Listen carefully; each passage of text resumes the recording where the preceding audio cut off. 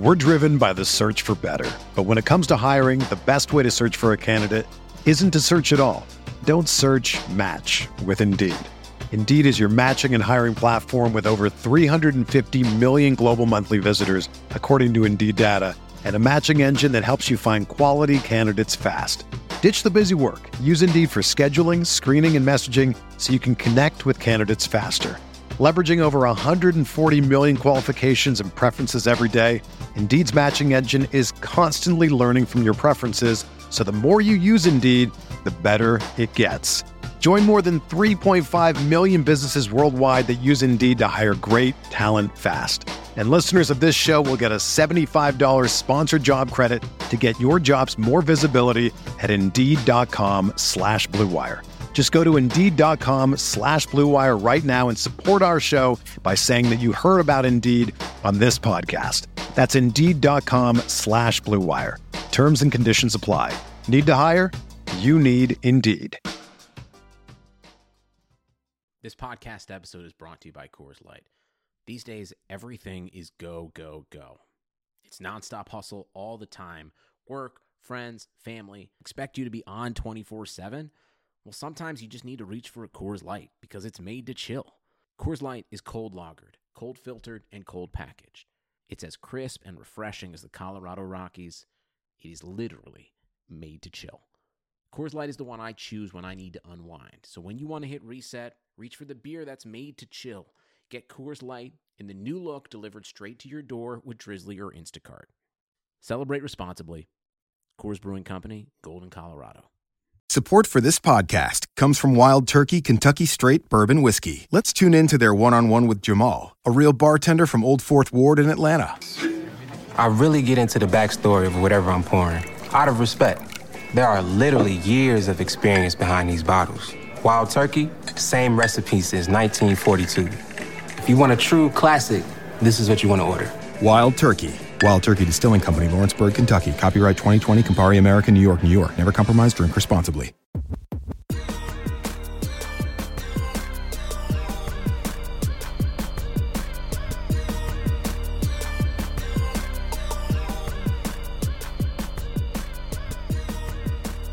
Hey everybody, welcome to the RotoWire Fantasy Football Podcast, the DFS Friday version. I am Scott Jensen, joined today as usual by Andrew Laird. We are sponsored by Yahoo Fantasy Sports. We appreciate them for that.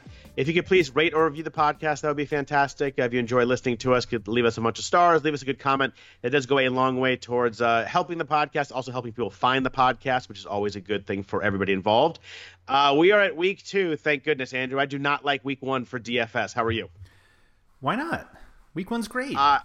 Because I'm a very much like look at the stats, study the game, watch recaps of the game, watch the actual games on Sunday, and I get none of that week 1. I also think that my season long kind of bleeds into my DFS. I'm doing like drafts that last week, and I think like in my head, a good value in season long. I'm like, oh well, he's really cheap in DFS. I should play him, and that doesn't really work that way. So I think I get a little confused in week 1, and week 2 I can kind of really separate them a lot better. I think that's a great point though, of like people who wait to draft, and there are guys that you're like, this guy's gonna have a really good season, and he's just so much in your mind. You're like going into draft, like I got to get this guy or get these few guys, and then all of a sudden you're like looking at the DFS page and you're like, oh wow, he's cheap.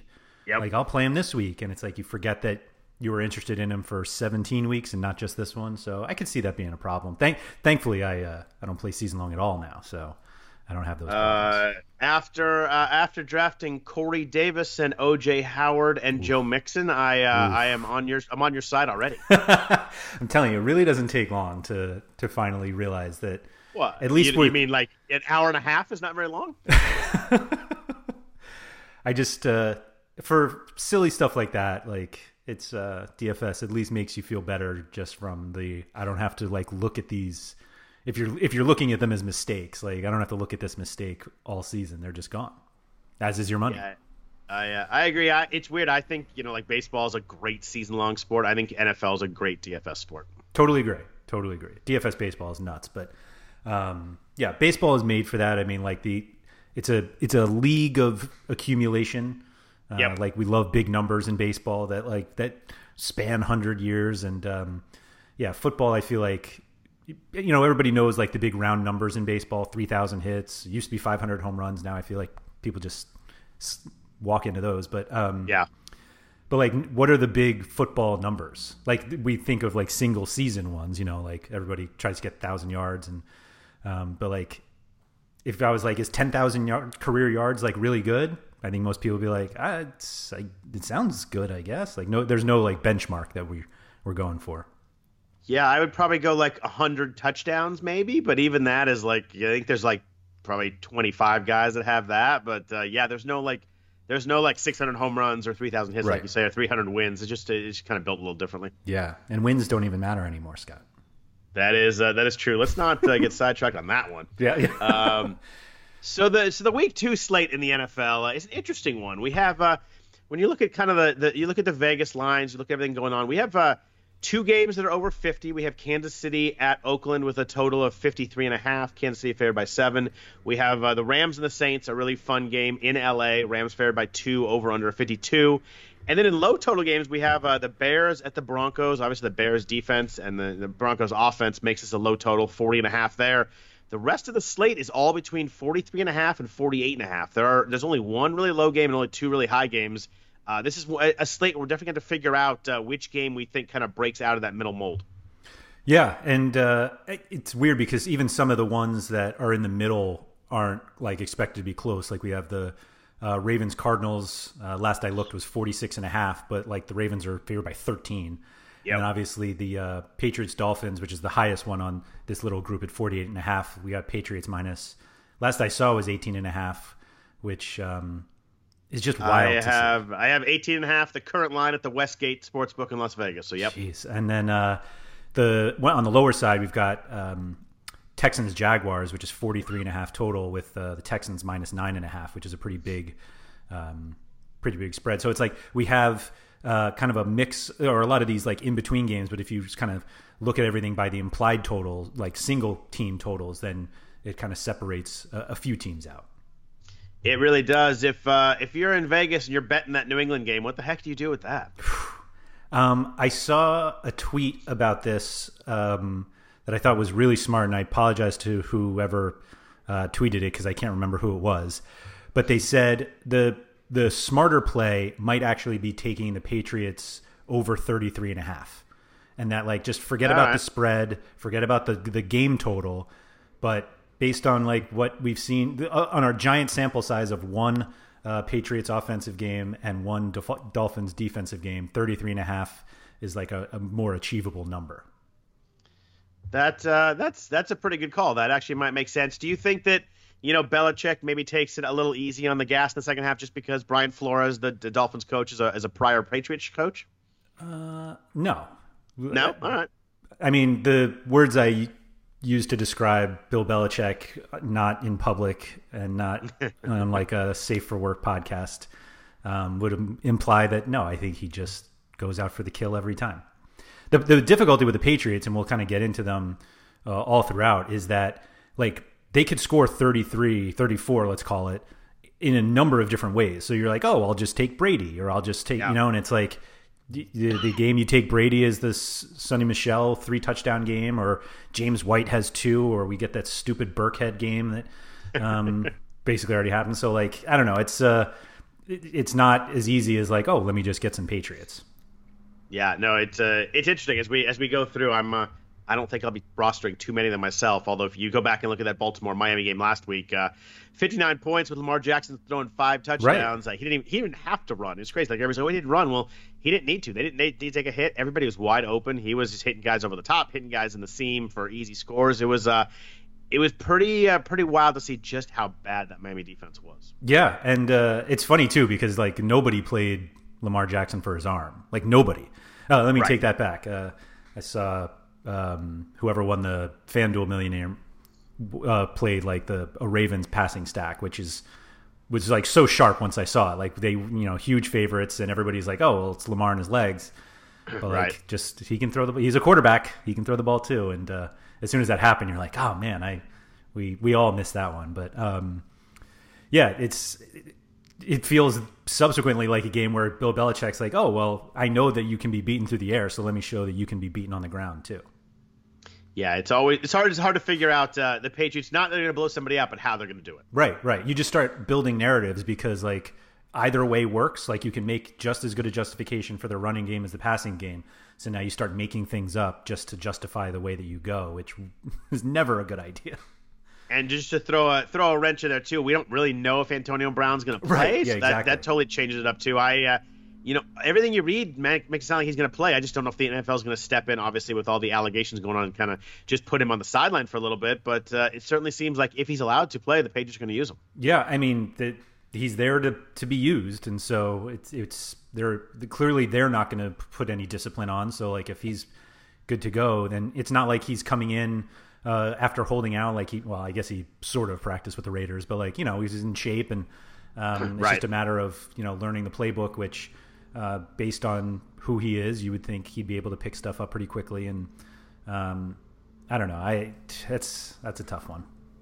It very much is. It makes their passing game really tough to figure out for fantasy football. Right. But just a note, we'll be hitting most of the games on the main slate. The primetime games this week, we miss out on our Tampa Bay Carolina was last night, and it looks like we didn't miss out on very much. Cam Newton does not look healthy to me. It's a big concern moving forward with the Panthers offense. They weirdly didn't use Christian McCaffrey very much last night. Like he at one point in the start of the fourth quarter, he had like 13 touches total. It was just an odd game overall, but one that I'm glad we missed from a DFS perspective. We do lose Philadelphia and Atlanta. That's the Sunday night game. That is available on the Yahoo slate, but not on the DraftKings or FanDuel slates. Good game though. It's a 52.5 over under. So that'd be a very fun game. A good showdown game if you're gonna play there. And then Monday night we miss your Jets in all their glory right now, facing the Browns. It's really too bad that Sam Darnold's hurt because this spread was like a 3-point spread. And I loved Cleveland before that. I just love them coming off the bad game. Not really anything to do with the Jets. I just love the week 2 bounce back. But now that spread is up to 6.5, so it makes it a little bit tougher on the road. But I don't know. That's the Jets are kind of a mess right now. Is that how you say like he's hurt? That's the term we're using. Okay, he has mono. He's not playing. He has mono. Yeah, it used to be the kissing thing when you're in high school. I don't know. It's not really that anymore. But he's basically just out of high school. I mean, he's like I believe last year he was the youngest player in the NFL. I did see a meme on Twitter this morning. It was awful.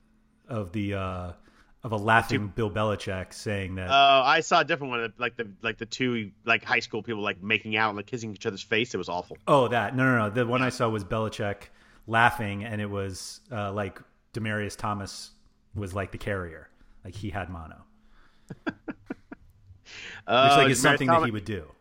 Demaryius Thomas is doing something important. Then that's good. Not Belichick or not Thomas Belichick. I understand. Yeah, it's just awful. But yeah, on the main slate, we do our best to talk about DraftKings and FanDuel, and we were discussing this yesterday that there are some players on DraftKings who are puzzlingly underpriced. That last week I felt like because we had prices so early and they were generally all the player prices were like generally close, at least in terms of like where certain guys broke down in their positional salaries. I can barely speak this morning. But this week we have like some gigantic differences, and we get some of that because of the Monday night game. So we were talking about how some of the Raiders are really cheap. The Texans are, like guys like Duke Johnson are kind of cheap, but we don't necessarily get that on FanDuel. Did you find that like your lineup on DraftKings and FanDuel were similar last week, and do you think that they're like going to be very different this week? I do. It was weirdly. I mean, you talked about the Monday night game, the Raiders and Broncos. DraftKings must have had their prices out before that because they clearly didn't adjust for that. They didn't push guys up as FanDuel, like Josh Jacobs and Darren Waller and Tyrell Williams are really, really low on DraftKings. I think they're going to be very popular, especially in a game against the Chiefs. It's supposed to be really high scoring. And then I just thought the tight end pool in general, DraftKings didn't bump any of them up, and FanDuel did. You look at like someone like T.J. Hawkinson's like the 20th tight end on DraftKings and almost min price at $3,000, whereas he's moved up to like the 5th or 6th tight end on FanDuel. It just seems like DraftKings didn't adjust for week 1. It's kind of odd. Yeah, and it's funny because I actually think they're like I still don't think they're the best plays. I'm going to go a bit. We'll get to tight ends later, but yeah, it is kind of Hawkinson was the weird one because he didn't play Monday, so like that, I'm not. Yep. There was no excuse there, but yeah, going through the prices and you're like, oh, I can take advantage of these cheap Raiders, and I when I first go through all the prices and the players, I basically like plug guys in as if I'm building a cash lineup. And because Jacobs was so cheap and Tyrell Williams was so cheap and Waller was so cheap, and I like have them in, I'm like, whoa. Like, I cannot go in with a cash lineup with 3 Raiders in it. Like, they're cheap, but like this may be going a little too far. Yeah, I mean, it's a high over-under in a game where the Chiefs' defense doesn't really scare you. But, yeah, you don't want to be – that game could get out of hand. The Chiefs are favored by 7. I don't think you want to go 3 Raiders in a cash lineup. Yeah. I think I think Josh Jacobs will be popular because he's cheap. Right. I think, at least on DraftKings, with Hawkinson's actually cheaper than Waller, that in order to kind of avoid this unnecessary Oakland stack in cash games, like you could easily play him. That I think Williams is actually going to be the one who should be the highest owned, at least in cash games. Like, you generally look for these guys in the 4K range so you can pay up in other spots, and he just fits that mold perfectly. So I don't know. I think Jacobs will be popular, but I'm not sure he's actually the right build. They're part of the right build. Yeah, I agree with you there. So let's jump into the running backs. But first, a note from our sponsor, Yahoo Fantasy Sports. The NFL season is officially underway, which means Yahoo Daily Fantasy Football has returned. There's a million reasons to enter the free Yahoo Cup on Daily Fantasy, and they're all dollars. That's right. The Yahoo Cup is free to enter, and a perfect lineup will win you $1 million every week of the football season. It's as easy as entering the contest and picking your players. If you're over 18 and a U.S. citizen, there's no reason why you shouldn't take your shot. Yahoo Daily Fantasy Football has new contests every week with guaranteed cash prizes. Even if you don't score a perfect lineup, you can still walk away from the game with a little bit of cash. Choose Yahoo Daily Fantasy today. Get started now at yahoo.com/dailyfantasy. So on the top end of running backs, I definitely have one guy that I prefer pretty significantly. But we have Alvin Kamara, Zeke Elliott, and Saquon Barkley all over 8,000 on DraftKings. Kamara's 8,200, Zeke is 8,700, Saquon is 9,200. Do you have a preference among the top here? I wrote in my DraftKings article that I think it's Kamara, and the reason for that is as basic as that game is going to have the most points in it, and that doesn't. And the the Saints have a higher implied total than the Giants, and so like that's kind of what made me push him ahead of Barkley.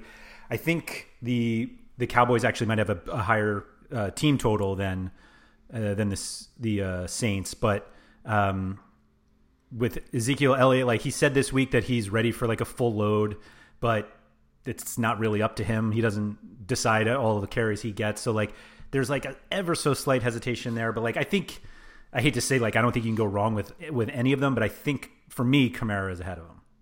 Yeah, my hesitation on Zeke would be more than ever so slight. I think that they're easing him in. I think that you can't underestimate the fact that he didn't practice at all until that first week. And there's just the kind of wear and tear. He mentioned his body was really sore after the game. It's just, being in shape is one thing, but being in football shape and used to taking those hits and your body kind of gets used to it is a big difference. I think that, he played 37 snaps. The first game he had 13 carries. You can kind of see them ramping him up. They mentioned 20 snaps and they blew by that. Yeah. But I just think in a game that they are favored. They're favored by 5.5 over the Redskins. They get ahead. I think they pull back off him. I just think we have at least one more week of not full scale Zeke, and I'm not willing to pay up the price this week. Yeah, I think it's reasonable. I don't think I think if people play him, like that's fine. I think he almost makes more sense in a lineup like with one of the other guys. Like if you really want to like go nuts on running backs, right. Like having him be the only one, I feel like you're kind of leaving stuff on the table because I just think Kamara and Barkley are better plays this week. Yeah, I mean, Kamara is just electric. I mean, he was so good on Monday night, and the key was he had 20 touches, which is a lot for him. His first game post Mark Ingram, Latavius Murray scored and had a pretty good game too, but Kamara was very much involved. This is a situation where the game script is great. It's a high over under. The Rams are favored by a couple points, but essentially a close game. And it's one of those games that Sean Payton knows they're going to need Alvin Kamara in a big way to compete in this game, and those are the games that you want Kamara. Christian McCaffrey lit up the Rams week 1. He had 200 combined yards. He had 10 catches. I think Kamara's in a perfect spot here, and $1,000 less than Barkley. And I love Barkley as a football player, but I think the Buffalo defense is very good. They looked really good against the Jets. They were just kind of swarming everywhere. If you wanted to go off the radar a little bit and you're going to get Barkley at a lower percentage than normal, I get it in a GPP situation, but I just think Kamara's a better play this week among the three guys. Yeah, I think that's certainly fine. Like I kind of, you look at Murray's touchdown, and it was a little fluky. It's not like he took like a goal line carry away from Kamara, but you do kind of expect him to get more touches than Wayne Gallman and Tony Pollard. So like I understand the like Kamara losing a few touches opinion, but at the same time, like you said, like they're going to have to score points in that game. Like that's how you keep up with the Rams. And so I don't know. I just it seems like a pretty clear shot to me. On a scale from 1 to 10, how hard is you not to mention Paul Perkins right now? It's a 10. It's a 10 every time. Yeah, I was going to say, I thought you were going to sneak it in somehow, and I was a little disappointed you didn't. Dropping down to the mid-range, I think the mid-range is still the mid-range this week. They didn't bump up too many guys too high. Obviously, Dalvin Cook was very popular this week. He's up to 7,200 on DraftKings, 7,900 on FanDuel. James Conner's in that range against the Seahawks. He did not have a good game last week, but he kind of got game scripted out of that game. The Patriots were up, 75-0 in the first quarter, so that he just kind of went away from Conner. He still got a majority of the running backs looks, and they took him out, and the Steelers still weirdly played their starters in the fourth quarter of the game. But we'll get to that. We talk about Juju Smith-Schuster. And who do you like in the mid-range here? There's Chris Carson again, who had 2 touchdowns last week. There's Austin Eckler, who had a monster game in week 1, including an overtime touchdown, a walk-off that win. Who do you find yourself kind of gravitating towards in the $6,000 to $7,000 range? Eckler jumped out at me right away. But I think, unfortunately, there are a lot of guys that you can play. You can sort of give a reason not to play all of them. This is what you get in the mid-range. But right. I think Eckler, just how they used him everywhere, just seemed like such a clear path. And now that Hunter Henry's out, and looks like Mike Williams might miss time. I haven't seen or they haven't even practiced yet today. So we're not sure if he's in. So there are now targets to be had. We'll talk about Keenan Allen in a little bit, but I think Eckler is the best one of that group. But like I said, if Sonny Michel, he could have the big game. I don't think you can rely on him as much. But again, he's the starting running back of a team that is supposed to score 1,000 points this week. Is Mark Ingram underpriced at 6,000 on DraftKings?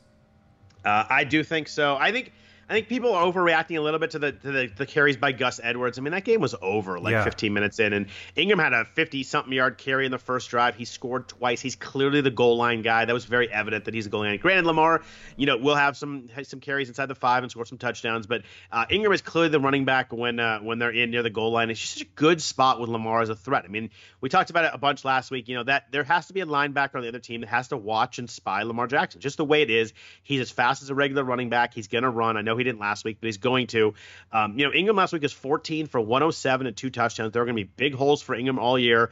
I love this spot. He faced the Dolphins last week, who are bad defense, but the Arizona defense is bad too. It's not like he's suddenly facing the Bears this week. It's at 6,000 on DraftKings. He's probably my favorite play in the mid-range. He's up to 7,500 on FanDuel, so a little bit tougher there. But he's not really a receiving guy. He can catch the ball a little bit. He did a bunch with the Saints, but they didn't use him much in the passing game last week. But they didn't really need to either. Their wide receivers were running wide open.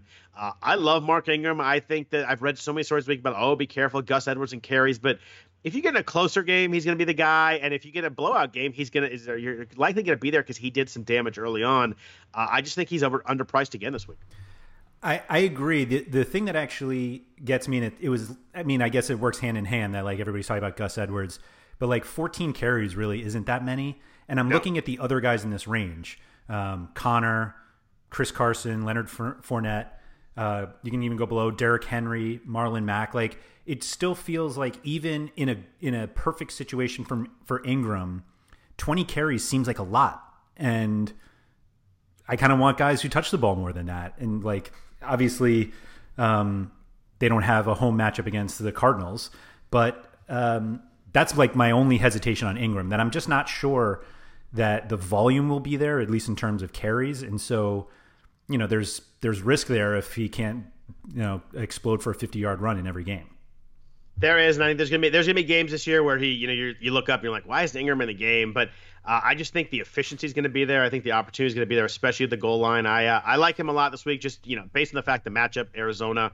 DraftKings at 6,000, it's kind of a price play for me. Like you look at someone like Dalvin Cook, who I love, but he's 7,200. Yeah. He's 1,200 more than Ingram, and looked fantastic week one. But he's off the turf. He's a guy to me that feels always a little bit faster when he's on the turf. He's at Green Bay. The Green Bay defense looked really good in opening night. I'm probably the biggest Dalvin Cook fan there is, but just not for this week for me in DFS. It's kind of surprising to see the price difference between Cook and Aaron Jones. Like Aaron Jones is 5,400 on DraftKings. It's not like they're the same back, but like they're same game basically, and I don't know. Not that I'm playing Aaron Jones at 5,400. Like I think the guys in this 6,000 range are better, but it just doesn't seem like those two players, particularly with a game at Lambeau, should be like that separate. Yeah, I just the usage on Aaron Jones worries me. He had 13 carries last week in a game that was close against the Bears. It just didn't really seem like he was. It's only one less than Mark Ingram. Yeah, but he also had 39 yards, and I just worry about I worry about what Green Bay does with him. They don't really seem to ever fully commit to him, but mostly for me between him and Ingram, it's just the matchup. I mean, the Vikings defense is really tough. They were really good last week. They completely destroyed Devontae Freeman. He did nothing in that game.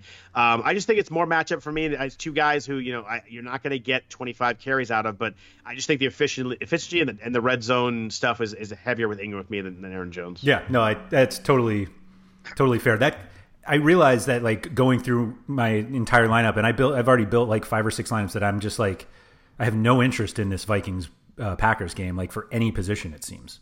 Which is wild, right? Like Vikings Packers, you think lots of stars, lots of points, but when you look at those first games, Vikings defense looked great. The Packers defense looked great. Aaron Rodgers did not look so great against Chicago. But, I know there's a lot of week one. You got to be careful being overreactionary to stuff. And I love week 2 bounce backs. I love guys who struggle week 1, getting them in lineups because you wouldn't think it, but a lot of DFS percentages, you're going to see some guys that are lower than they should be because they had one bad week. Mm-hmm. Recency bias is a very real thing, especially with casual DFS players. Yeah. Game log watching is a thing. Like people definitely do it, but like just look at the totals. Like Packers Vikings 44, Titans Colts 44.5. And you're just like, what? Like, are you going to really buy big into the Titans Colts game? So, I mean, I understand it. So the guy that I feel like we should talk about is Giovanni Bernard. You brought up Joe Mixon earlier. It sounds like he's pretty doubtful to play.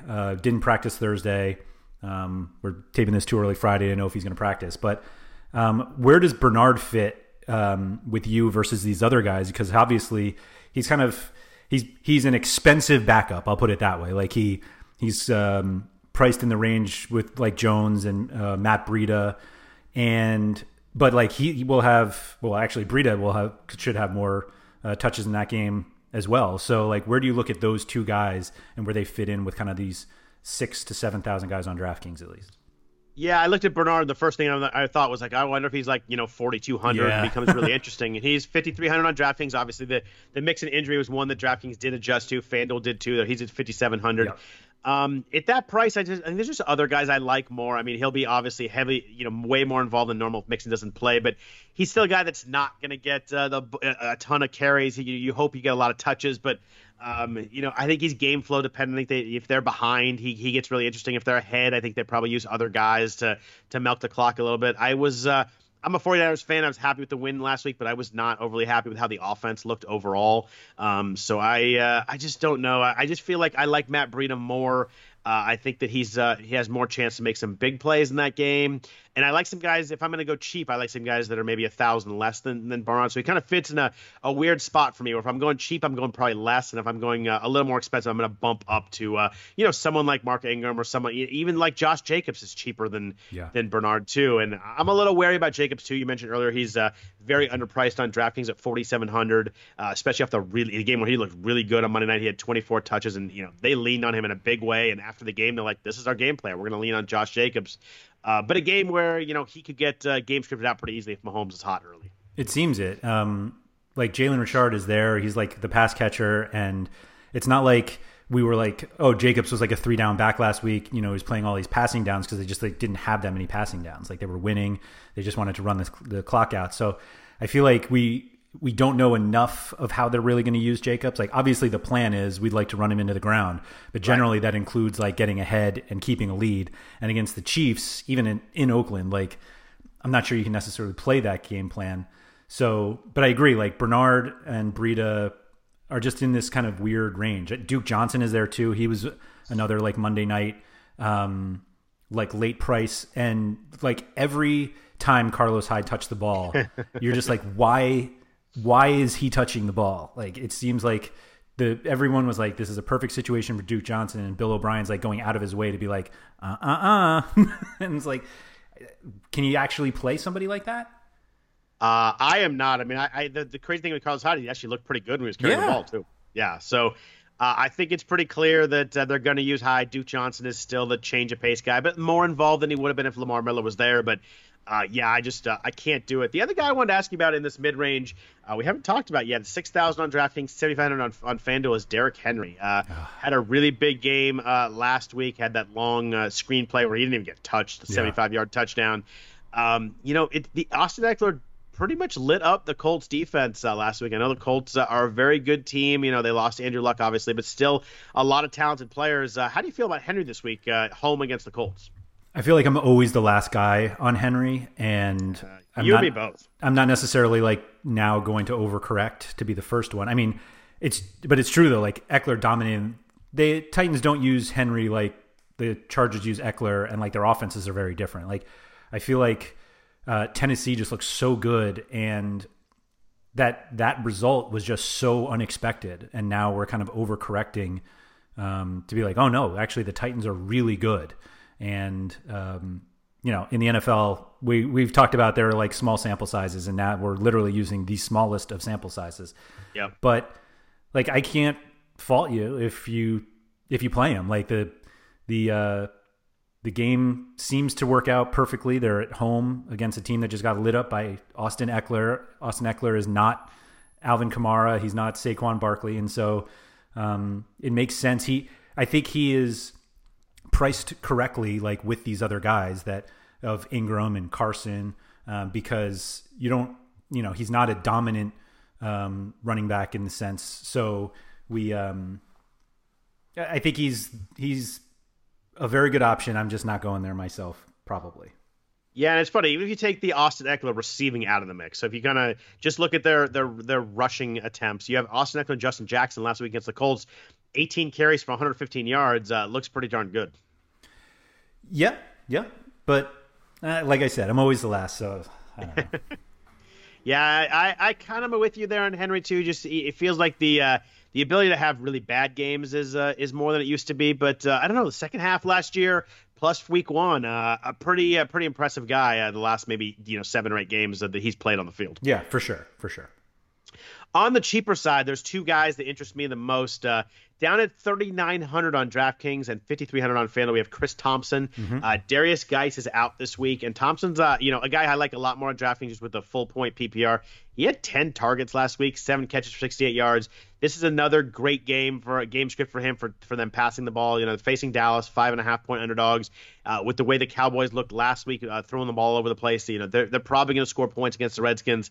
I think Thompson's underpriced on DraftKings at 3,900. He seems like a really good, as you build your roster and you get 2 good running backs, seems like a really interesting guy to throw in the flex spot. Yeah, I think that's a good call. He's not going to be a 3-down back. Like they still have Adrian Peterson, who will like plod his way to something every time is one of those. Every time he touches the ball, it's not in Thompson's hands. But are we way overreacting to Washington too, though? Like they're not that good. They lost last week, but like they gave a lot of people a scare with that Eagles game, and then we saw who the Redskins really are. But I don't know. I agree the PPR certainly helps, but I almost look at it as you're using a roster spot on somebody who probably isn't going to produce as much as like a Derrick Henry. Yeah, that's true, but you're also saving 2,100 from that mid range, and I just think that when he's healthy and he gets a lot of targets, but he's very, very game script dependent. If the Redskins happen to, get in the lead or even have a close game, they're not throwing the ball as much. Case Keenum had 44 passes last week, which is probably not going to happen again. He's definitely I think he's like more of a GPP guy to me, but if he gets 10 targets, it's, 7 for 68 last week. Suddenly that's 14 points right there, rounding up a little bit. And if he scores, suddenly it's a really good game. But he's a guy that's very game script dependent. There's no doubt about that. Yeah. It's weird because the makeup of player that he is seems more comfortable for cash games. But given that he's very game script dependent, should probably use him for GPPs, certainly for that salary. So he's kind of like this in-between player that like you're not sure where you should be using him. Yeah, I actually think he's a really good player too. So when they do use him, he gets the ball in his head. It's really fun, and he's pretty good. But there are going to be games where he has 3 carries and 2 catches, and you just can't use that, obviously. Right.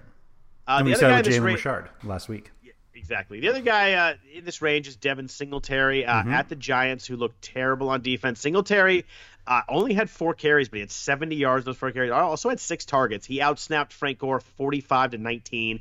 It was pretty clear that he's on the field way more than Gore is right now. Tough guy to play coming off 4 carries, but any interest in him at 4,200 on DraftKings, really cheap against the Giants. I'm confident enough in saying that I've seen every single one of Singletary's touches in the NFL. The Jets couldn't touch him. He was by far the most explosive player on the field. And it seemed like Buffalo figured out later in the game that he should be on the field more. It's obvious that if they get ahead, he's not going to be the answer, though. Like, he's going to be the guy to bring them back because like he can score anytime he gets the ball.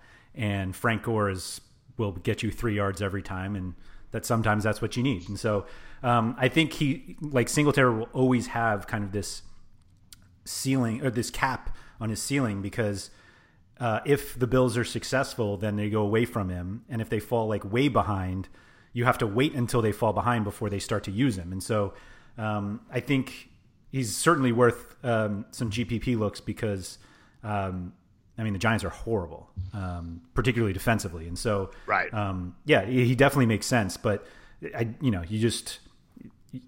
going to have to take this leap of faith that they're going to give him the touches that he clearly should be getting.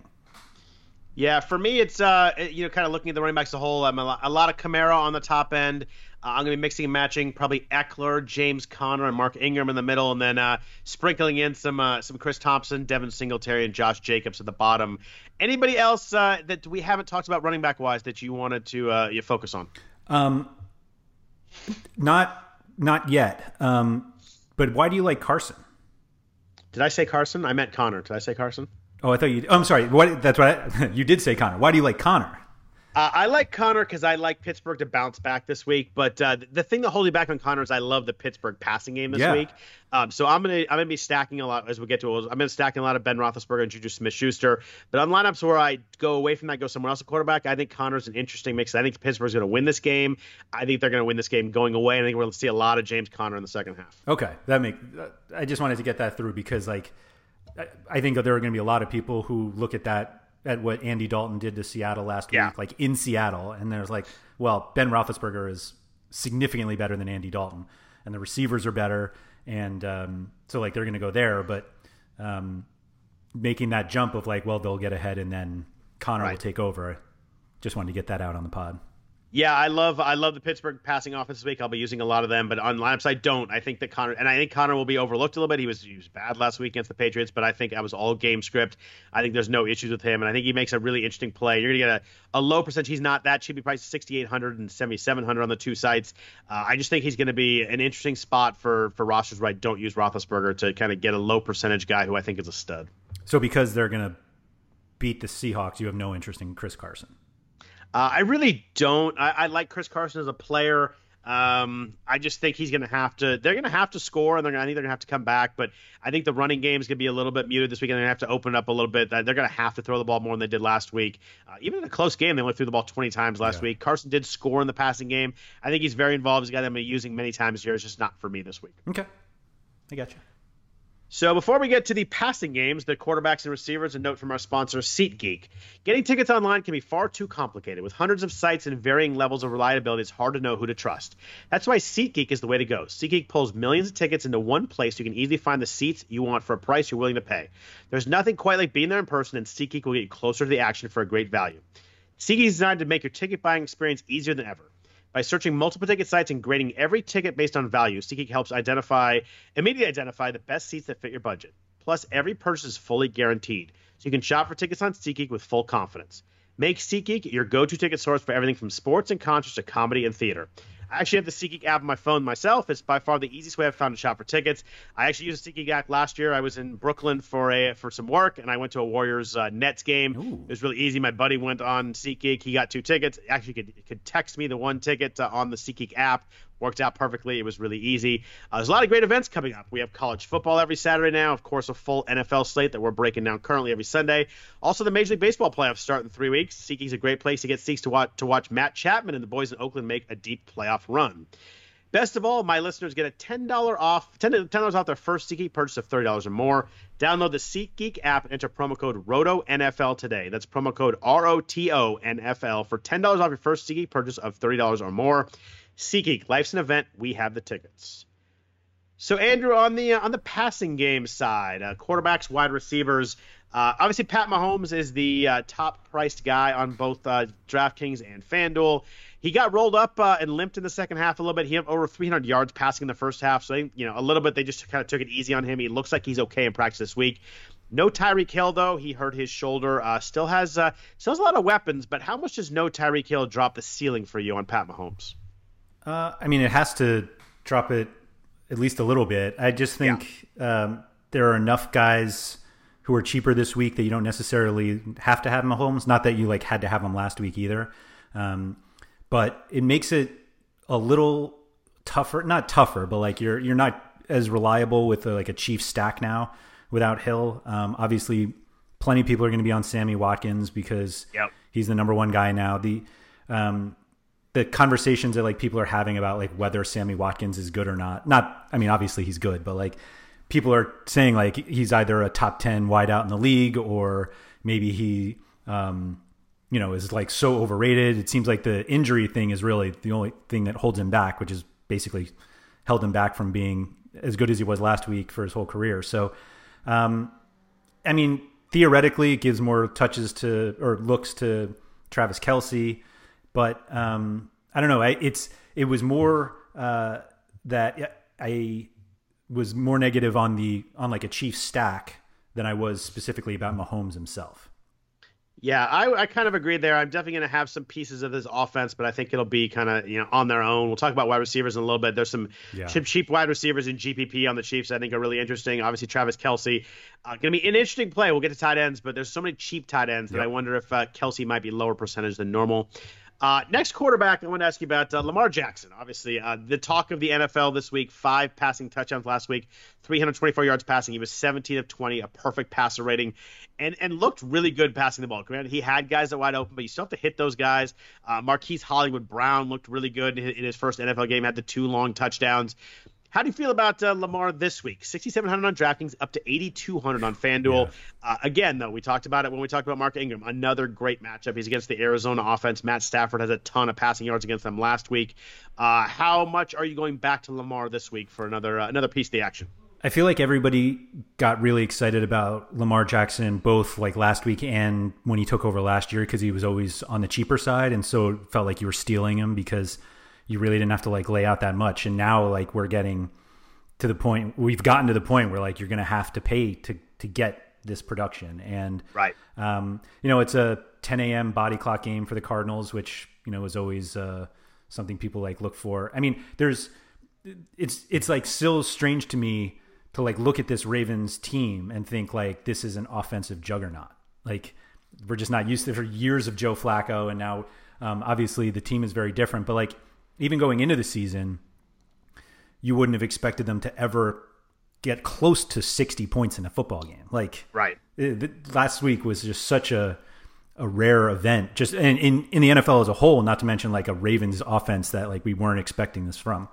So I think they're the 2 clear top guys this week. They should be the 2 most expensive ones. Deshaun Watson's right behind. And I think you could make the argument that he's in their tier, but it just seems like there are enough cheaper guys in good situations as well that I'm not sure Lamar is necessary this week.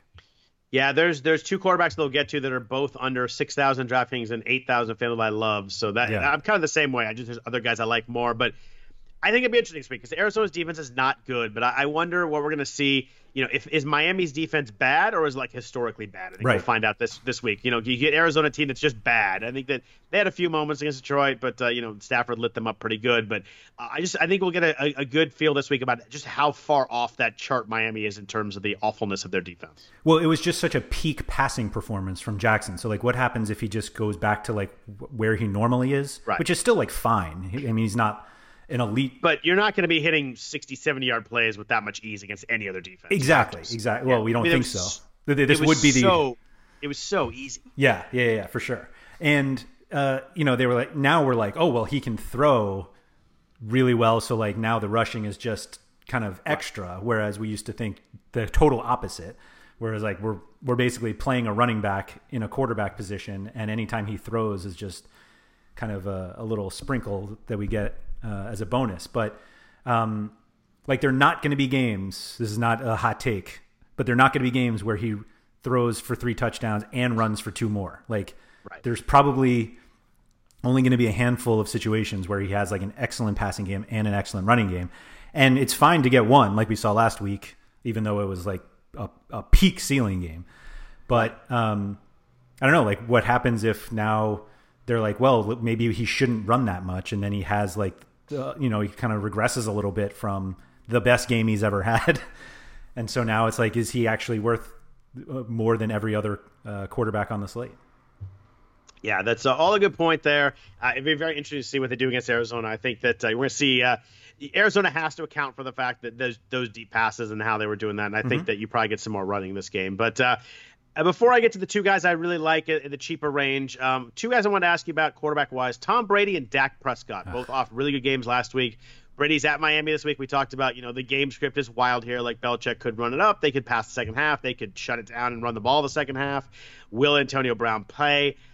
Personally, I just hate relying on, the first half TDs all being passing TDs. If he has if they score 4 touchdowns in the first half and 2 are passing, 2 are rushing, you're suddenly in a spot where like your ceiling's not going to be very high with Brady. You're done. You're just kind of done there. You kind of have to hope for 3 or 4 passing touchdowns early. I'm not going to play Brady. I just think this game is going to be a slog in the second half, and it's going to be a blowout. But I get that they could get there with Brady, just not for me this week. Yeah, I think he's like a fine GPP play because like you can stack him with Gordon and Edelman if Brown doesn't play. It becomes a little bit easier. But just like you said, like there's no clear way that New England is going to beat Miami. And even if they scored 59 points, like it's possible that Brady doesn't have Lamar Jackson's game. And so there's just like there's just too much uncertainty there. And it's like you would expect them to run more than the Ravens did last week. But that doesn't necessarily hurt Brady. Like obviously it takes like passing opportunities away, but with Dak, like if you expect Ezekiel Elliott to get more touches, like that directly takes away from Prescott. And so he's another one that like you can stack with Amari Cooper and Michael Gallup. And if you really think Jason Witten's going to score 2 weeks in a row, go nuts there. But just the increased usage of Zeke has to take away from Prescott. Yeah, I think so too. And interesting on the Dolphins part, we talked about how much Lamar Jackson did, but still only threw 20 passes. They still ran the ball. Their running back still ran the ball 38 times in that game. So it's it was kind of spread out with Edwards in 17 and Ingram 14, but they still ran the ball a lot. But yeah, I agree there. I'm the same with Dak. I think it's interesting, how much does Kellen Moore make a difference as offense coordinator? Their offensive game planning and calling the last couple of years was atrocious. Yeah, it was. Prescott has weapons. Michael Gallup looked fantastic. Amari Cooper looked really good.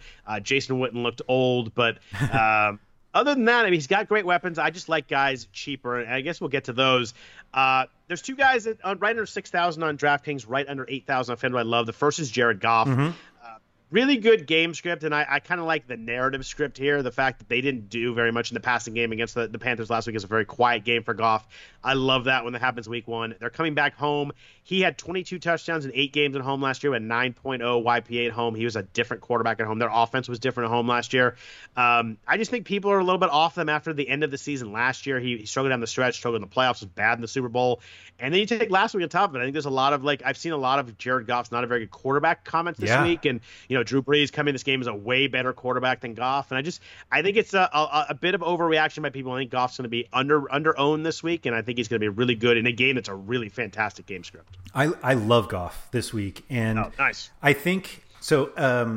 When I was reading Chris Liss's Beating the Book column this week, or it was either that or an East Coast offense, that he thinks that the Saints are 2.5 points better than the Rams in LA.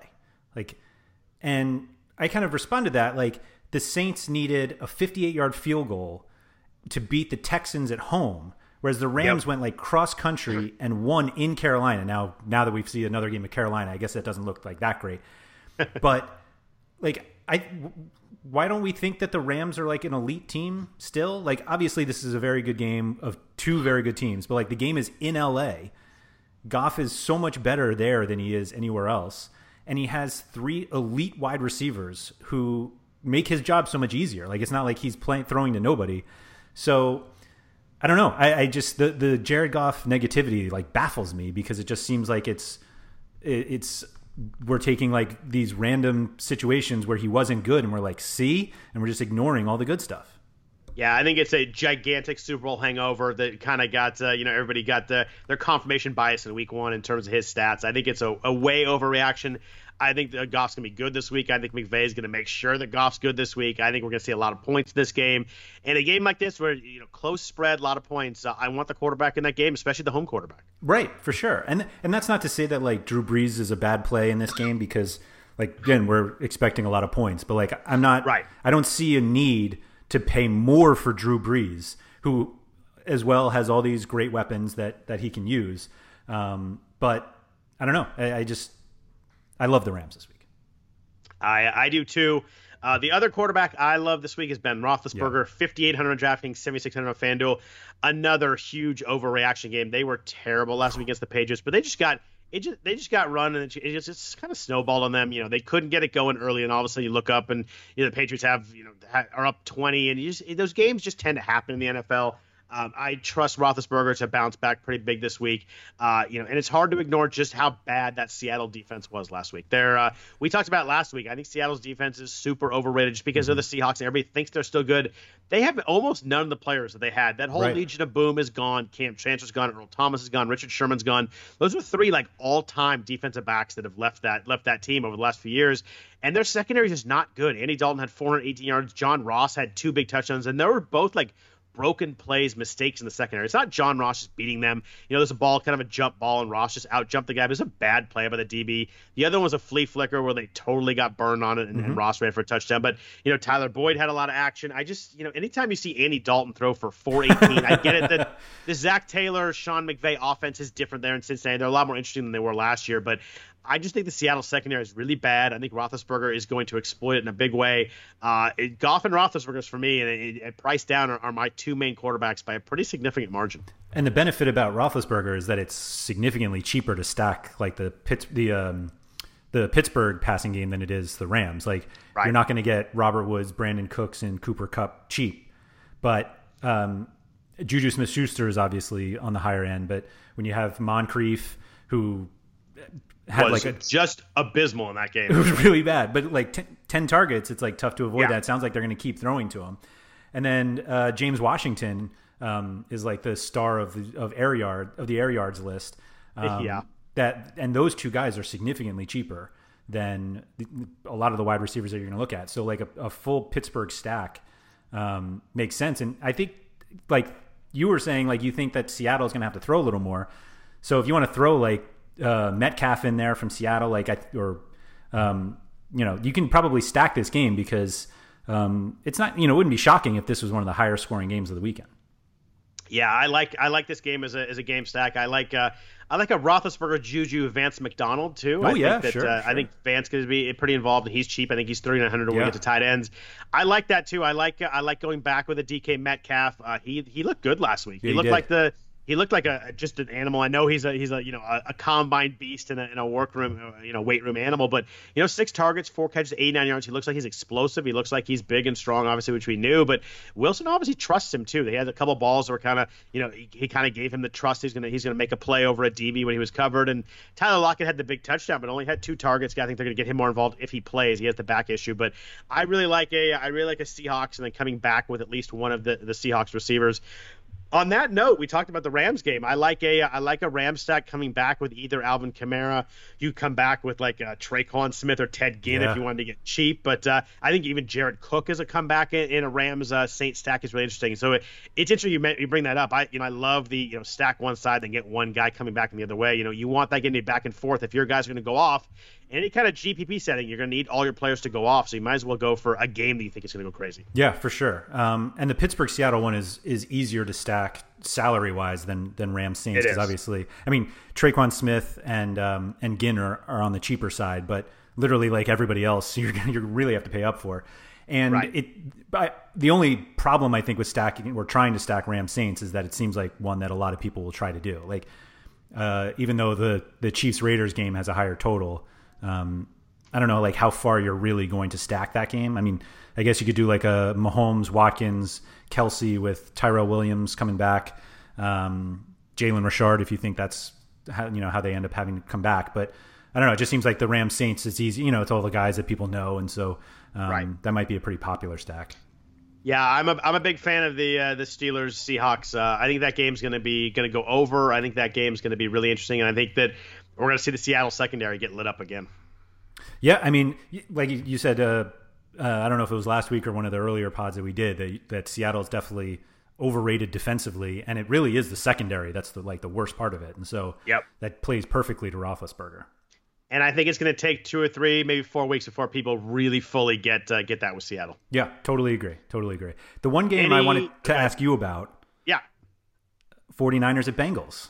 Can we stack this game? I think it's kind of a sneaky one. I think that the Andy Dalton and the Bengals looked different with Zach Taylor calling the offense. I think the 49ers pass rush must improved. A lot of Jameis Winston's mistakes were them getting pressure, getting in his face and the interceptions. But I think you could if you wanted to. I don't think I'd go full stack, but you could go something like, I actually preferred Tyler Boyd this week over John Ross. I think that the John Ross hype will be a little bit much. And you could go with a Dalton Boyd stack and then bring Matt Breida back the other way. The problem with stacking this game is it's almost impossible to figure out 49ers receivers. You'd have to go George Kittle, I think, if you went that way. Yep. Which, I mean, I like. Perfectly fine with me, yeah. Kittle, his game looked quiet last week, but if you look closer, he had 2 touchdowns called back by holding penalties. Yeah. And he is, they're feeding the crap out of him. He's clearly the guy. The rest of the receivers are kind of, who's open at that moment. But, George Kittle had, 10 targets last week, 8 catches. He's clearly the focus in a heavy way in that passing offense. And it's very much not Dante Pettis. It is very much not Dante Pettis, who is definitely having that star, getting a little less shine in that star each and every week. Yikes! I mean, I don't know if I was more surprised by that or the Tyler Lockett situation. Although, like, the Lockett thing was always funny to me because he was like a low volume, high efficiency guy, and everyone's like, "Well, Doug Baldwin's gone, so the targets have to go somewhere else, and so they're definitely going to go to Lockett." And we kind of ignored the fact that like maybe they just don't throw as much, even though they didn't even throw that much already. And so everyone's like, this Lockett result is shocking. And it's like, no, this is literally Tyler Lockett. This is what he is. And that was the game where they trailed some of the time, and it was a close game the whole time. They still only threw the ball 20 times. Yeah, it's I don't know how anybody can feel good about Tyler Lockett on a week-to-week basis. Yeah, and especially he's got a little bit of a back injury now. Issue, so that's a terrible thing for receivers. Speaking of receivers, my favorite guy in the top end this week, I think pretty obviously from how we're talking about the Pittsburgh game, is Juju Smith. He did have a toe issue he got in the last drive. I had no idea why they were throwing the ball down 33-3 or whatever it was. But we mentioned that the Seahawks secondary, we've already talked about that. But Tyler Boyd and John Ross last week, 15 catches, 218 yards, 2 touchdowns combined, a huge week. I love Juju this week. 7,500 on DraftKings. 8,100 on FanDuel. I think he's my play this week over DeAndre Hopkins, Michael Thomas, Devontae Adams. I think he's my favorite play up in that range. I agree. I put Devontae Adams not in this group. Like, I think it's Juju Smith-Schuster, Hopkins. I hate to like not include Thomas, but like the total lack of like long passing to Thomas like bothers me. Yeah. But on DraftKings, at least with full PPR, you got to always consider him. And I think I'd put Keenan Allen in this group too. Like I think with no Hunter Henry and Williams possibly out, like we talked about, Eckler should be plenty used, but like Keenan Allen, who was awesome last week, like I think he's going to be a heavily targeted receiver like every week. And I think you can maybe put him ahead of Thomas. And I don't necessarily want to put him ahead of Hopkins because like it's just ridiculous how good DeAndre Hopkins is like against anybody. Yeah. But this is the week where he has to prove it's against anybody because of Jalen Ramsey. And he's been pretty good against Jalen Ramsey, Yeah, but at the price, I'm just not going to pay up for it. If Hopkins was cheap because it's facing Ramsey, sure, I'd be all over that. But at 8,100 on DraftKings, 9,000 on FanDuel, I just think it's a week that I'm not going to pay up for him. You mentioned Michael Thomas, and I agree with you on the touchdowns, the deep balls, but I looked last year at his game against the Rams, 12 catches, 211 yards, and a touchdown. He was an absolute monster against the Rams last year. How much do you put into that? The Rams defense is pretty much what they were last year, and we're going to get a game maybe similar to that. Do you put a lot of weight in that, or just kind of that's one off game? I don't put anything into it. Okay. I really try to not, because we're taking something that's a very small sample and we're trying to be like, no, it's a more applicable sample because it's the same thing. It's the same situation. And then if you look, if you can look further back, and there are games where Thomas was not that good against the Rams, and you're like, no, but we've seen that he has a great game. And it's like, right. But like we've seen the opposite as well. And so, again, there's going to be a ton of yards and a ton of points in that game. So I understand going with him, but I think Smith-Schuster probably has more upside in a game that you and I at least think is going to be pretty high scoring. But the one guy who's like a little behind here, who is now like a prove it guy, is Sammy Watkins. And do you put Watkins in this group with these guys? I don't yet, but the fact that he's in that Chiefs offense makes me very tempted to. Andy Reid is excellent to get people open. I mean, his Watkins' second touchdown, there was literally nobody within 8 yards of him. It was crazy. Like everybody's like, oh, Pat Mahomes. I mean, I think Pat Mahomes is awesome, but that was like the easiest pass ever. I mean, that was the easiest 70-yard touch I've ever seen. But that's Andy Reid for you. I mean, he has a quarterback who's really good, and he has a scheme that's excellent. He gets guys open. I just wonder if you take Tyreek Hill out of there, and the game plan this week going with the Raiders is, Tyreek Hill's not playing. Where last week it was Hill wasn't there, but their game plan was still, there was still Hill. And once he goes out, I think it takes a little bit to kind of readjust to that and readjust your game plan kind of mid-game in flow. But this week they know there's no Tyreek Hill. Sammy Watkins is their focus on offense, and I think that I'll go with Travis Kelce or a cheaper Kansas City guy for some upside, I think, before I go with Watkins fully priced. Okay. All right. I think, I think I agree with that. I think just from like a floor perspective, I don't think he necessarily, like, Watkins doesn't need as many targets as these other guys, which may like work in his favor. But when you're playing guys in this range, like you're expecting a ton of volume, and the Chiefs have been able to, and obviously Hill has been around for a lot of it, but like the Chiefs have been able to be successful without necessarily like feeding Watkins. And so if you're just relying now on a few like broken plays or missed tackles so that he can go for 80 yards, like that's not as reliable as guys who are as heavily targeted. Yeah, and the Raiders secondary did not look good last week. I know that. I mean, they didn't face a powerful offense in the Broncos, but Cortland Sutton had 20 yards, Emmanuel Sanders had 86 yards and a touchdown. So I certainly am not fading anybody against the Oakland defense. I just think that Sammy Watkins fully priced. I like other guys in the range more, but it's a little scary with the Chiefs offense because they're going to score. It's going to come from somewhere. I'm just banking it's not going to come from Watkins this week. Yeah, I think the difficulty is that we're used to seeing Watkins priced like a number 2, and now he's priced like a number 1, and we're like, no, wait a minute. I should be getting Watkins for 5,000, but like I think he's efficiently priced at 7,200. But now we have a 1-game sample that shows he deserves to be there. So we talked about the Rams offense a bunch with Jared Goff. We've got Robert Woods, Cooper Kupp, and Brandon Cooks, 6,400, 6,300, 6,000 respectively. Do you have a preference among these three guys, or just gotta kind of stack different guys in different lineups? Do you have a feel for which one of these guys you like the most? Cooks always seems to be third for me.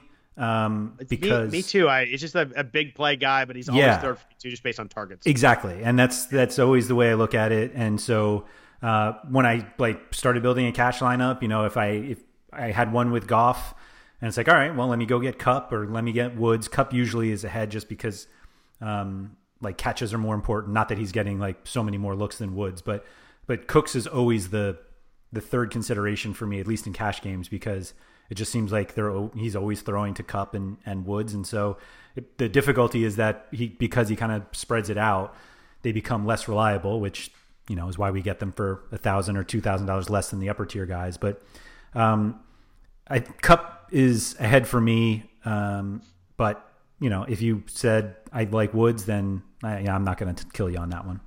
Yeah, I think it's kind of close. I do like Woods. He's probably my favorite guy in the situation. I just think that you look back at, game logs last year and obviously the 13 targets week 1, he just always is involved. There's never a game where he has under, 7 targets. Say there's a couple last year, maybe one was week 17, but every game, I think he had 3 games all last year. We had less than 7 targets. He's just always involved. I think this game is going to be very back and forth. Woods is my favorite guy. I'm Kupp second also. 10 targets last week. He looked pretty good for that, coming back off the knee injury. I just think you're getting a little more explosiveness from Woods, maybe a little more Kupp. They do like Kupp in the red zone a good amount, but I just think Woods. I think you have the targets plus a little bit more big play than you do with Kupp. I think that's a perfect read. That's exactly right. And I feel like Cooks, it's the opposite. You have the big play, but you don't necessarily have the targets. Right.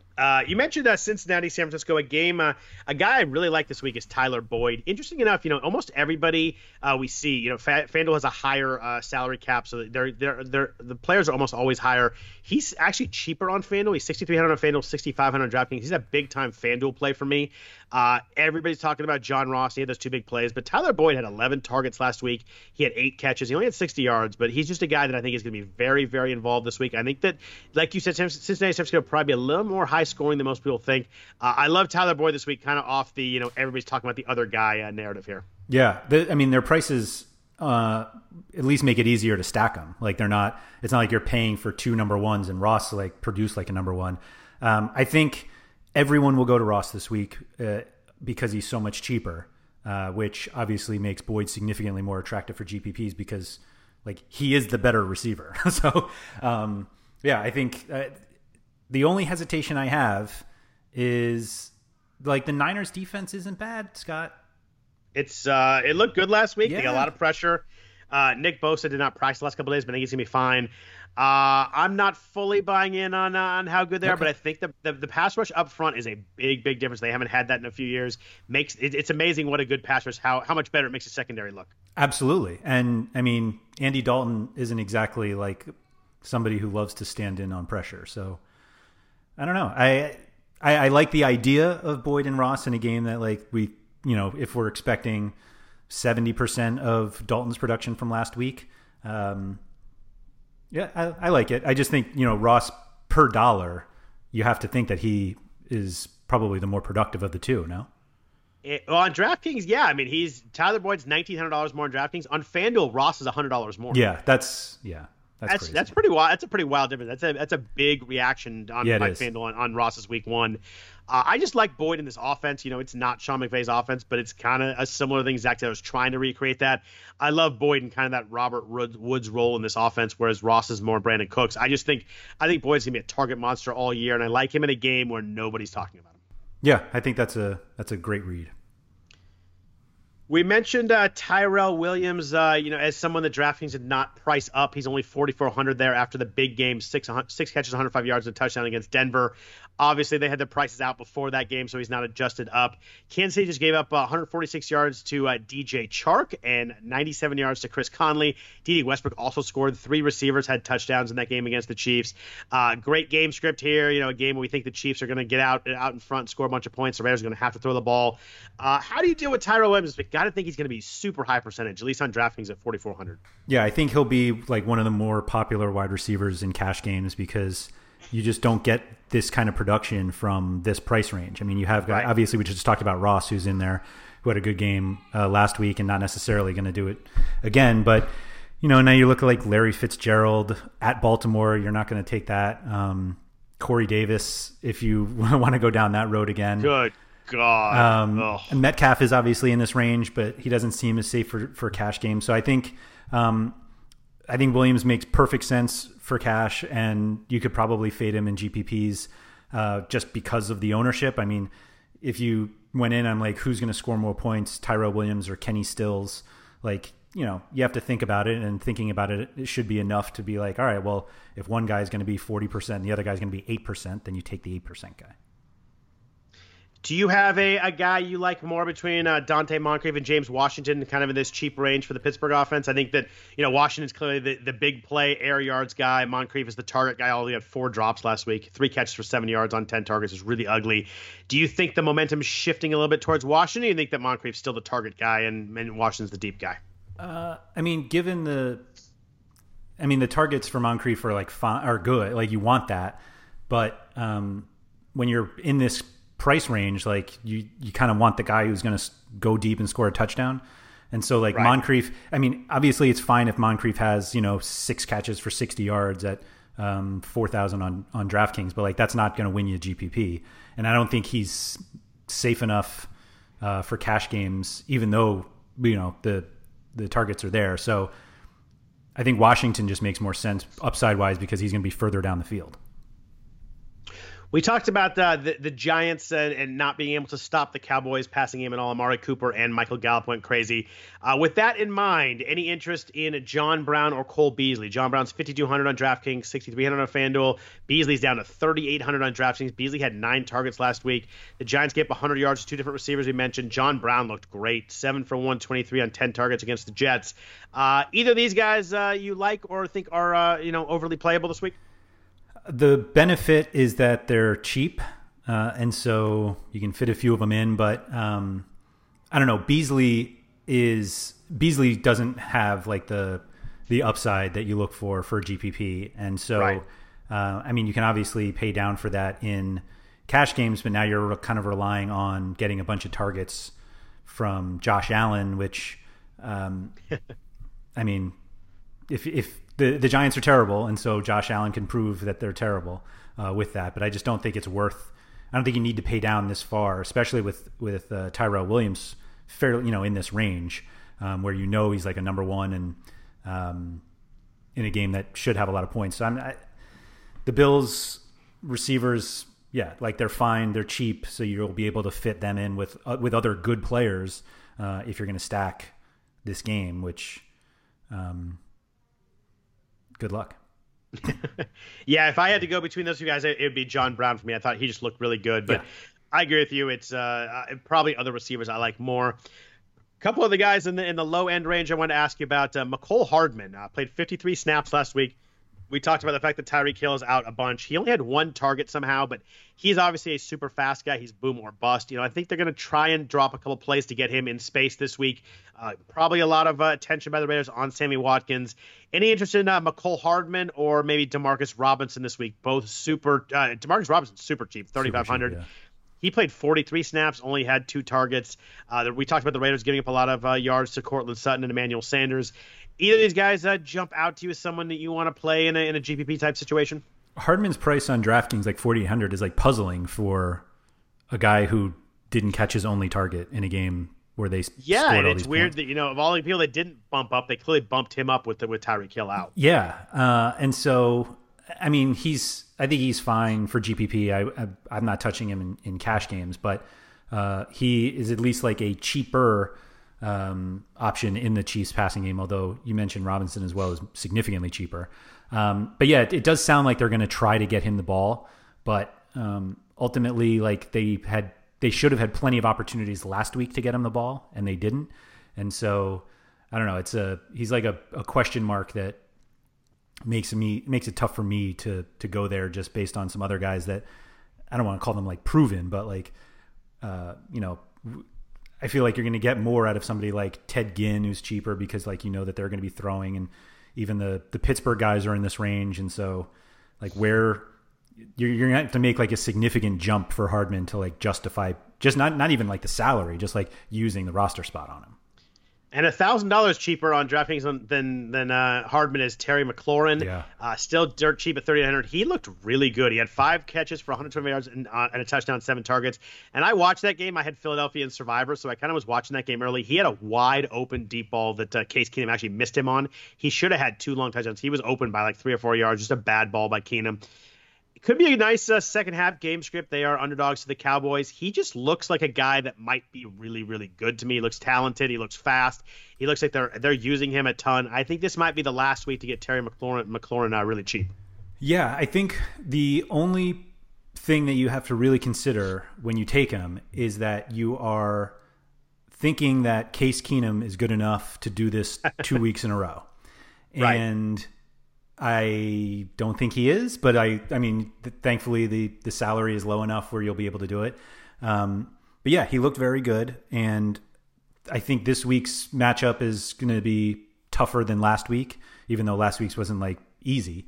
But yeah, I mean, he makes sense. There are plenty. He's on that list of guys who are like high up in air yards, although he actually like caught a bunch of his passes, unlike Cody Latimer, I think was like one of the top air yards guys. And, they'll take McLaurin ahead of Latimer like all day. And so there's just like, certainly makes sense in GPP, and you can use him, against this Dallas stack if you want, like a Dak, Cooper, Gallup, McLaurin. So like that makes sense. But again, like the whole like Keenum just missed him on a long touchdown. Like that could happen all the time. That's a good point. I do like guys that are getting open. He just looks like a looks like a pretty good receiver for the price under 4,000 on DraftKings. He's a guy that I will definitely sprinkle in on some GPP lineups. Before we get to tight ends and a little bit of defense to wrap up here, a note from our sponsor, Fantasy Draft. FantasyDraft.com would like to bring an important message about Rake. Are you tired of paying high fees to play daily fantasy? Did you know that over time these fees called Rake can cost daily fantasy players over 30% of their bankroll? As daily fantasy sites continue to raise Rake, prize pools are being squeezed more and more, making it harder and harder for players like you to win. More Rake just means more money lining the pockets of the big DFS sites and less money for players, but change has arrived. Fantasy Draft has changed the game by bringing you Rake-free daily fantasy. That's right, you're now able to play your favorite contest without paying any Rake at all. On Fantasy Draft, 100% of entry fees will be paid out to contest winners 100% of the time. Playing your favorite contest, Rake-free on Fantasy Draft will save you hundreds or even thousands of dollars of Rake every month. Rake-free daily fantasy is truly a game changer. Just imagine what playing on Fantasy Draft is going to do for your bankroll. Register at FantasyDraft.com today to take part in the Rake-free revolution. Use promo code RWNFL to receive a free 7-day trial. So tight ends this week, I feel like we've kind of hit on a bunch of them as we were discussing stacks with the quarterbacks and everything. But tight end to me this week pretty much comes down to strategy. If you want to go up top, you can go Kelsey, Kittle, or even Evan Ingram. We can kind of throw him in there, although he's a lot cheaper on DraftKings. He's pretty close on FanDuel. Or if you want to go down cheap, you can go Darren Waller, Mark Andrews, Vance McDonald, TJ Hawkinson, all under 4,000 on DraftKings. They did not adjust the tight ends up at all this week, Andrew. It's astonishing. Like it is. TJ Hawkinson's 3,000 on DraftKings. I didn't even scroll far enough to like realize he was there. Like I went down and I'm like, I must have missed him and then I was like, you keep going. And it was actually, I got to Waller first, and Waller is, who is he? 3,300 on DraftKings.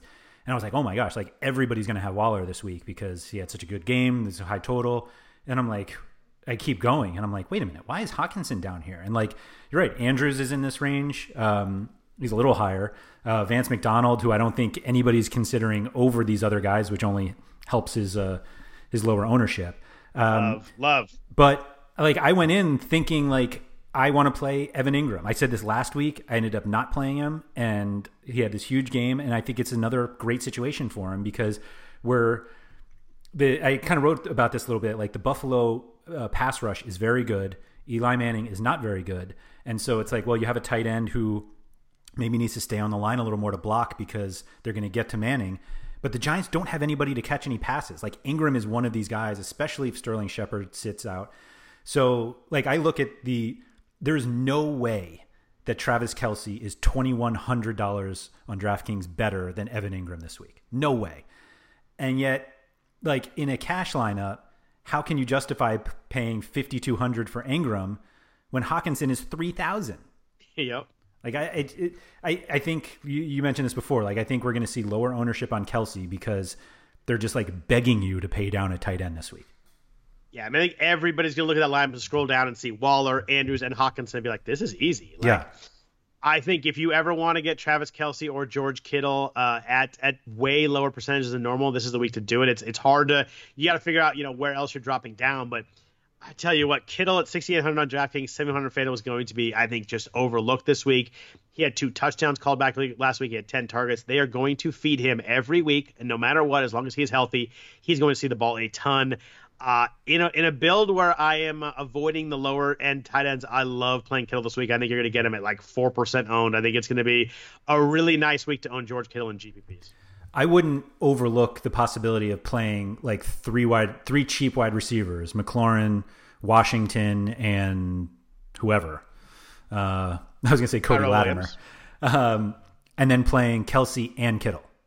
That'd be a really cool build, man. One that fits if you want to go cheap at wide receiver. Right. So like you're basically playing Kelce and Kittle instead of like Keenan Allen and Watkins, right. Or we didn't even talk about the Minnesota Green Bay game. We casually mentioned Adams, but like Thielen and Diggs, I don't think anybody's playing them this week.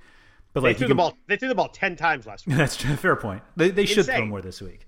Yeah, I mean they were way ahead, but it's clear that they're shifting a little bit towards running the ball more. But yeah, it's if you want Thielen or Diggs at a way lower percentage than normal, this is the week. Right. So like there are a number of like guys in the Kelce Kittle salary range who are wide receivers we didn't even talk about. I mean, like Kenny Golladay is there, T.Y. Hilton. Like I think those guys are perfectly fine, and they're fine enough that people will go to them in these price ranges because they're like, oh, I'm just going to pay down a tight end. That playing both, like Kelce and Kittle can be just as productive as any of those wide receivers.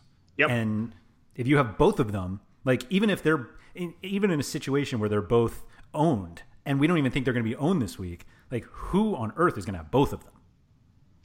Nobody's going to have both of them. And Kelce was 3 for 88 last week on 8 targets. And Patrick Mahomes missed him in the end zone because he attempted a no-look pass on purpose. Yeah. Maybe he'll look this week.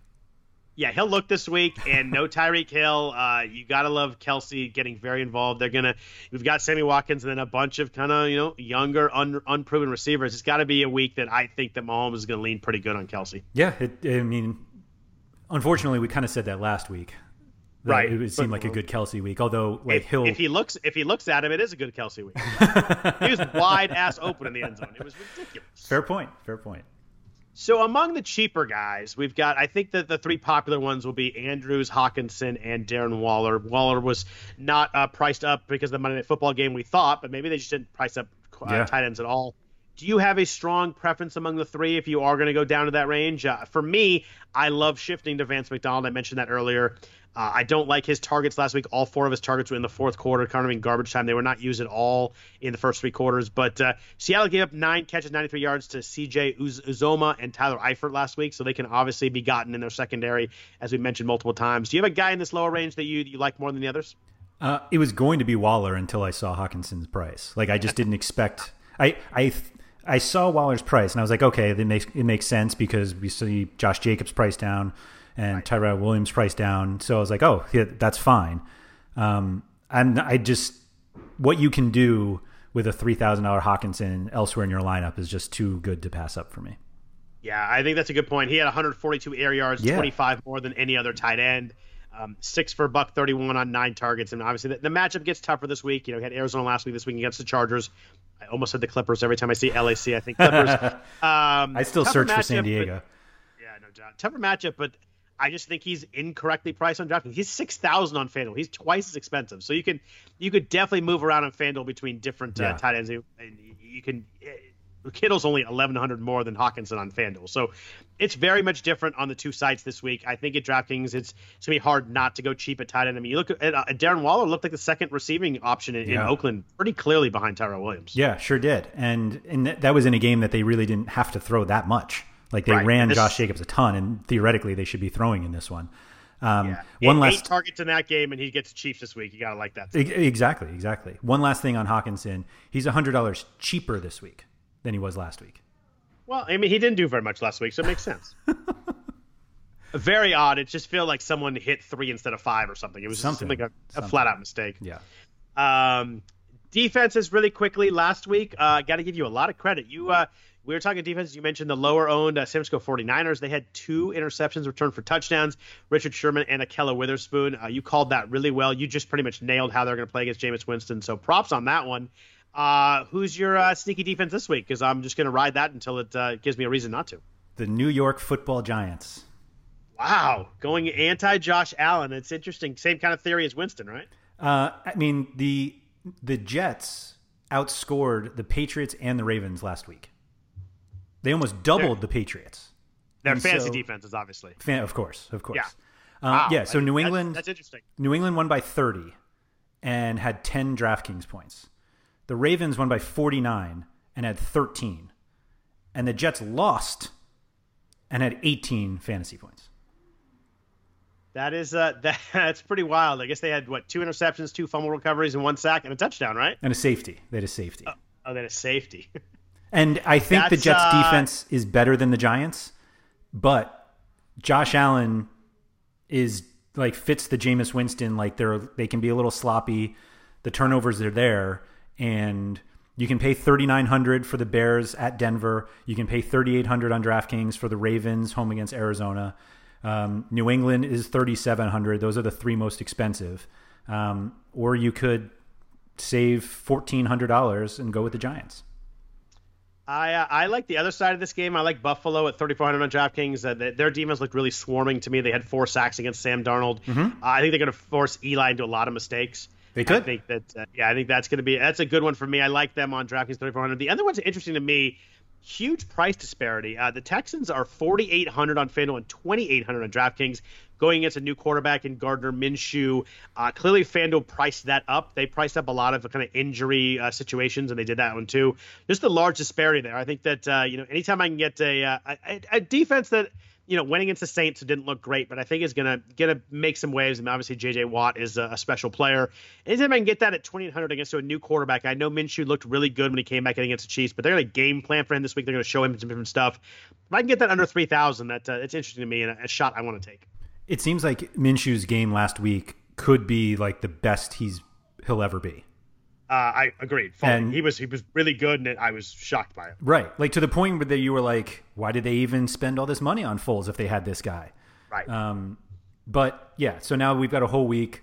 I totally agree. I think the Texans are a great pay down option as well. They're probably better than they're probably worth the $300 away from the Giants. But yeah, that does seem like an odd price discrepancy because the Texans should control that game pretty easily. Yeah, one would think, and I think that they'll force Minshew into some mistakes. So that's them and the Bills are probably my 2 favorite defenses. But I'm gonna look at the Giants. That's an interesting one at a super low price, and you got to always like when you can lock that in. And after your 49ers call, I'm on board with your defense calls. The irony is that coming from soccer, and this applies to hockey as well. Goalkeeper, we joke around, is for GPPs, it's the most important position on the anywhere, but it's by far the hardest to predict. And I am horrible at picking goalies. Either sport, I'm horrible at it. We have a thing in our... Are you just picking soccer goalies to win? It's wins, saves, clean sheets. That's basically it. And just a lot of times, the way that the scoring system works, a lot of saves can make up for allowing a bunch of goals. But anyway, okay. So the variance is just very high. And I'm so bad at it that one of the features that we offer as part of a RotoWire subscription is access to our subscriber chat, where people will ask me who my goalkeeper is, and they will specifically choose a different one. I have just horrible goalkeeper luck. And defense in football is kind of the same thing. They're all based on the odds generally. And so if you pay down, the variance is there, blah, blah, blah. And week 1, I nailed it, but I have to warn everybody that there are a lot of similarities, and I'm very, very bad at the things that are similar to picking NFL defenses. Well, my whole theory for week 2 is not to overreact to week 1, except when it comes to you and defense. I'm gonna overreact. I'm gonna overreact fully to that one. Okay. We'll know, obviously when we pod next week, if I have a streak going, or maybe it's just that the 49ers are really good. It could be. Those defensive ends are a little different. I did not like how Garoppolo looked overall, made some good balls, made some really bad passes. So I think this week will be interesting to see if he can step it up and kind of get some of the more of the rust off. But their defense looked way different to me for sure. Yeah. Yep. And I mean, a pass rush will take you very far in the NFL. No doubt there. Just ask the Giants playing the Patriots in the Super Bowl. That's right. Yeah. Anybody else you want to talk about? Anything else you want to hit before we get out of here? I think that's everybody I wanted to touch on. Beautiful. Well, thanks everybody for listening to the RotoWire Fantasy Football Podcast, the Friday DFS version. If you want to follow us on Twitter, Andrew is at RotoWireAndrew. I am at Scott Jensen. Anything you want us to address in future podcasts or any ideas or comments, we would happy to take them there. Other than that, thanks everybody for listening. If you could please rate and review the podcast, we would greatly appreciate that too. Thanks again to Yahoo Fantasy Sports for sponsoring the podcast. Hope everybody has a fantastic week too. We'll be at you back at you next Friday for week 3. Take care.